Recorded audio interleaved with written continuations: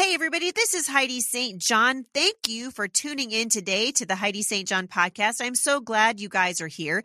Today, I'm going to go ahead and air part 2 of my interview with my friend, Pastor Phil Hopper from Abundant Life Church in Lee's Summit, Missouri. Last week, we started a conversation based on questions that we're getting from listeners, and we're going to continue that conversation today about the end times and the role of the church. It's a fascinating conversation, and there's never been a better time to dive deep into the book of Revelation. Stick around. I think you're going to be encouraged.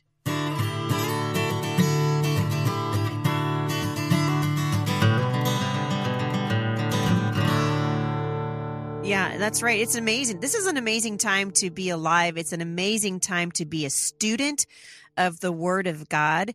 And one of the questions I get here quite a bit as it relates to the end times is, so what is the role right now of the church? What is the role of a believer in the culture right now? And you touched on this a couple of weeks ago. I was watching your message online, and you were talking about something that you talk about a lot, which is this cut and paste theology that we have adopted in many of our churches here in Western civilization, particularly in the United States.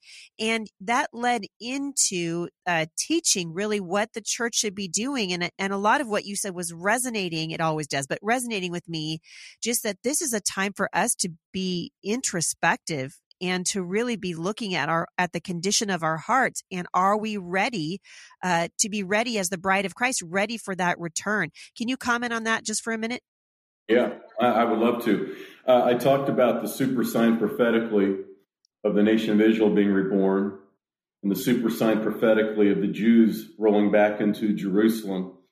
Here's one we are witnessing in our lifetime. Again, no other generation of church history can say that they have lived to see fulfilled prophecy after fulfilled prophecy. The Apostle Paul wrote to the Thessalonian church in 2 Thessalonians chapter 2. He was giving them signs to look for, specifically of the second coming.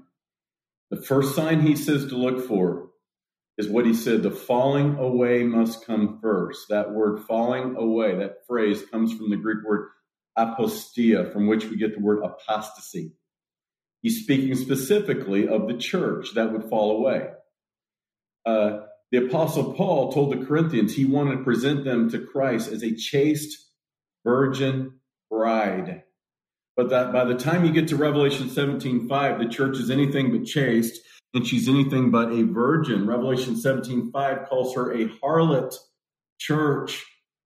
It says, Mystery Babylon the Great, the mother of harlots, the abomination of the earth. And so this end times church is no longer chaste. She's no longer a virgin. She's a harlot because she has prostituted the truth of Christianity with paganism and with humanism. And this is what we are seeing happen in our generation. 80% of American churches have abandoned biblical inerrancy and biblical authority. That is what leads to a cut and paste theology, so that now it's spiritual anarchy and anything goes mentality. And it's not outside of the church, it's in the church.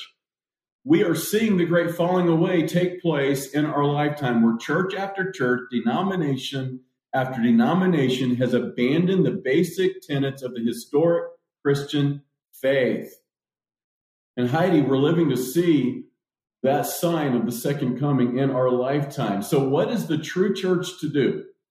Our mandate has not changed. The mandate is prepare to see the bridegroom.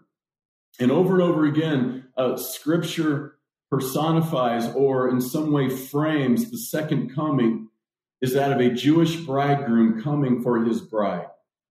And incidentally, we can see so many overtures in Scripture of this. When Jesus, on the night before his death, said, let not your heart be troubled. You believe in God, believe also in me. In my Father's house are many mansions or rooms. If it were not so, I would have told you. And I go to prepare a place for you. And if I go to prepare a place for you, I will come again and receive you unto myself, that where I am, there you may be also. Now, for a 21st century non-Jewish hearer, it goes right over the top of our head. Jesus was using the language of a Jewish bridegroom by tradition. There was the betrothal stage. Remember what Paul said to the Corinthians? He has betrothed us to one husband. The church is the betrothed bride of Christ. And as that Jewish bridegroom would make that proposal, and that young lady, that Jewish bride, would say yes, the last thing he would say is he was going to disappear for a matter of months or even up to a year. He would say these words, I go to my Father's house to prepare a place for you. And if I go to my Father's house, I will come again and receive you unto myself, that where I am, there you may be also. You see, he was speaking of a Jewish bridegroom about a bride. Now, interestingly, the father of the bridegroom alone had the authority to decide when the wedding was going to be. He alone, as that son would go to his father's house and build on a room, a bridal chamber. And remember what Jesus said, I go to prepare a place for you. He's going to prepare a room, a bridal chamber for the bride of Christ. And only the father had the authority to say, son, it's time to go get your bride. And that's why Jesus told the disciples in Acts 1:8, as he was getting ready to ascend, no man knows the day or the hour, not even the angels of heaven, but my Father in heaven. Because again, it's about a Jewish marriage, a Jewish wedding, a bridegroom coming for his bride. Well, I hope you guys are enjoying my conversation with my friend Phil Hopper about Revelation and the role of the church and what we can be looking for when it comes to the last days. And really, we are living in incredible times right now. I told you guys about a new friend here at this podcast last week, and that is Faithful Counseling. And Faithful Counseling is a solution for people seeking traditional mental health counseling who would prefer hearing from the perspective of a Christian. The counselors are specifically chosen for you based on your unique situation, and they're committed to facilitating great therapeutic matches. So they make it easy and free to change counselors if needed. There's a broad range of expertise in Faithful Counseling's counselor network, which may not be locally available in many areas, but thankfully the service is available for clients worldwide. It's more affordable than traditional offline counseling, and because they understand the current economic challenges everyone is facing, financial aid is available. Remember, it's not a crisis line, it's not self-help, it's a professional counseling service offered securely online. Learn more at faithfulcounseling.com/Heidi. Listeners will receive 10% off the first month. So thanks especially to our sponsors during this COVID-19 season. We really appreciate you. And now I'll get you back halfway through my interview with Pastor Phil Hopper. All right. Now, what was the bride doing while the bridegroom was away? She was preparing to see him. She didn't know when he was coming, but always preparing. She'd be going through beauty treatments. She would be taking purifying perfume baths. She would have her oil lamp always trimmed in case he came at the night. Remember the parable of the wise and foolish virgins. And so what are we to be doing? We are, 1 John 3:1, behold what manner of love the Father has bestowed upon us, that we should be called the children of God. And brethren, it does not yet appear what we shall be, for we shall see him as he is, and we shall be like him when we see him. And everyone that has this hope purifies himself even as he is pure.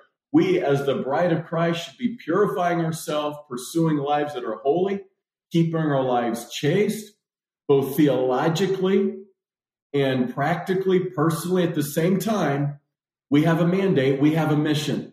Is to go ye therefore, make disciples of all nations, Acts 1:8, be witness of me in Jerusalem, Judea, Samaria, to the ends of the earth. If we really believe that hell is real and eternity is forever, then we ought to make it our singular focus to share the gospel, the good news. In the middle of all this bad news, there is good news that Christ died for our sin so that we can be forgiven, that we can be reborn as his children and become like him.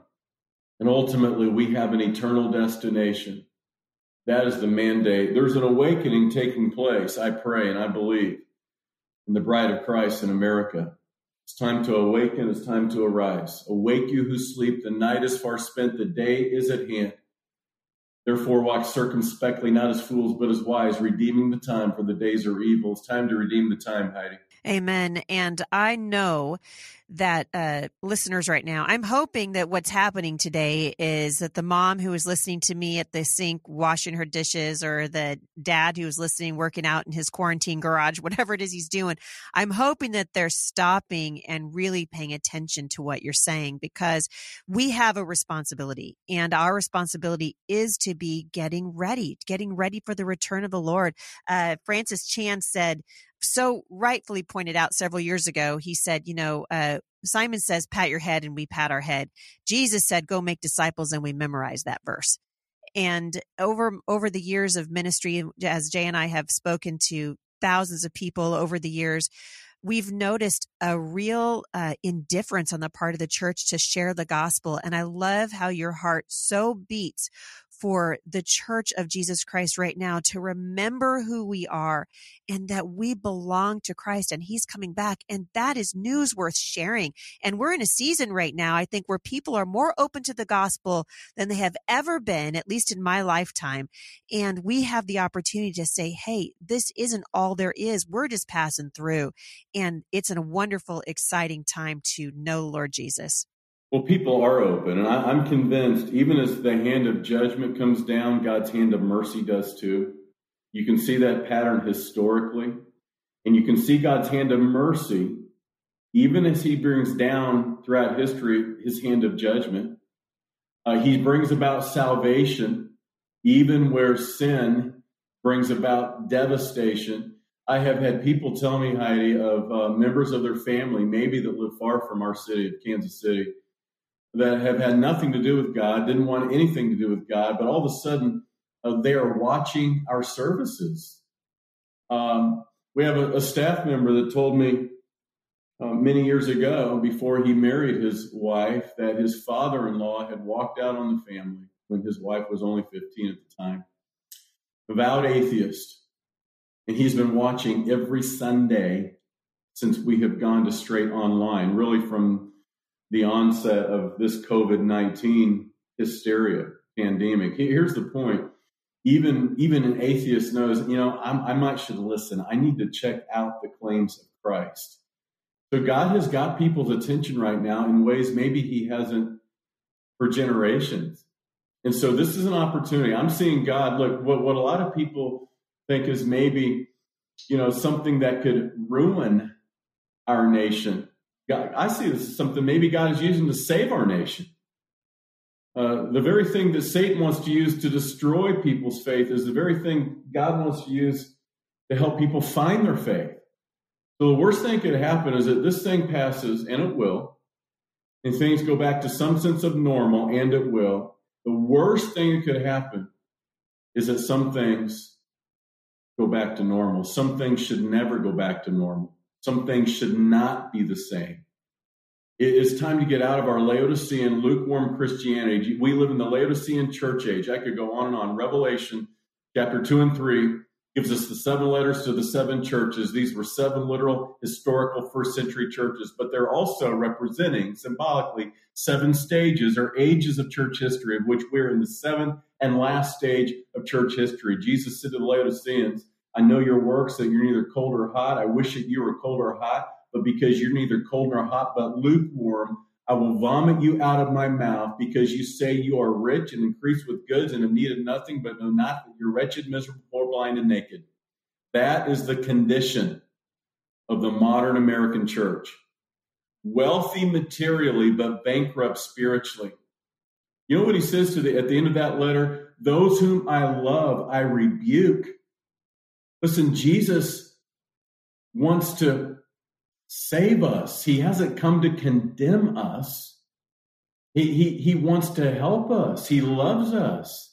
He's trying to shake us from that lukewarm Laodicean apathy and complacency of modern Christianity, even within the church that believes in biblical inerrancy. Listen, I've identified a culture of Bible study.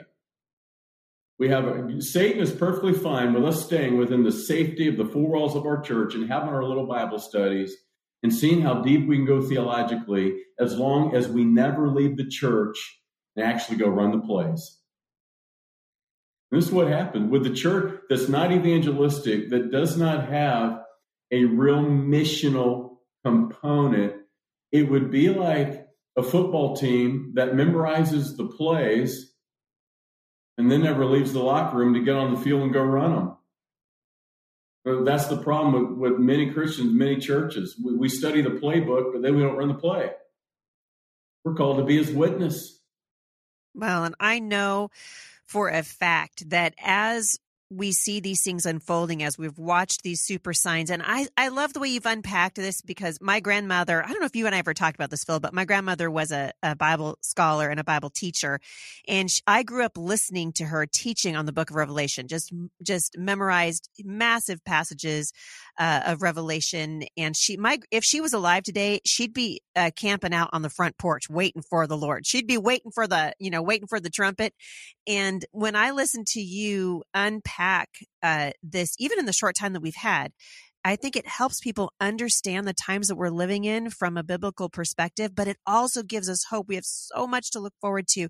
And I hope that everyone who's listening to this is reacting in the same way that I am. And that is like, Lord, help me to be the woman or the man that you want me to be, and unmuzzle my mouth so that I can speak the truth to a generation that desperately needs to hear that there is hope and that Jesus is coming again. And it's something to be excited about, even as we're seeing, you and I both watching from near Kansas City, Missouri, and me near Portland, Oregon. Very kind of different cultural things happening, but we see the same big picture unfolding. And I think it's an incredible time to be alive. And I'm so grateful that you are quarantined so you can come and talk to me today. I really appreciate it. Hey, I am so thankful I'm quarantined as well. I would not rather be doing anything at the moment than talking about the Word of God with the people of God. And so thankful for you and your ministry and your passion. Thank you so much. And I really appreciate it. If people want to find you, where's the best place for them to go? Well, they can go to philhopper.org. That's my webpage, and they can find some resources on there, sermons, both books that I've authored. They can order from there, or they can go to our website, our church website. Church is Abundant Life. The website is livingproof.co. And would love to interact with any of your listeners around anything that I've shared today. If I can be of assistance to any of them, would love to, Heidi. Thank you so much for that. And for those of you who have not found Abundant Life and the ministry that Phil Hopper has there outside of Kansas City, Missouri, I just want to encourage you. Our family watches it almost every Sunday before we go to our own church. And I'm always encouraged, always looking for pastors who know and can proclaim the truth of God's word. And Phil, you are a credit to the kingdom. And I'm so grateful to know you and have been blessed by everything that you've said today. Thank you so much for coming on the show. Likewise, Heidi, always an honor to be on your show. So thankful for your ministry. God bless you.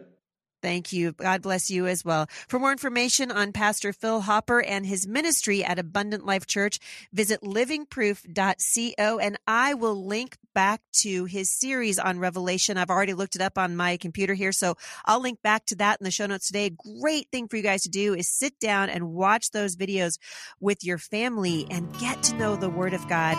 This is a wonderful time to study yourself to be an approved workman who does not need to be ashamed and who rightly divides the word of truth. Thanks for listening today, everybody. We appreciate it, and I'll see you back here on Friday. For more encouragement, visit me online at thebusymom.com.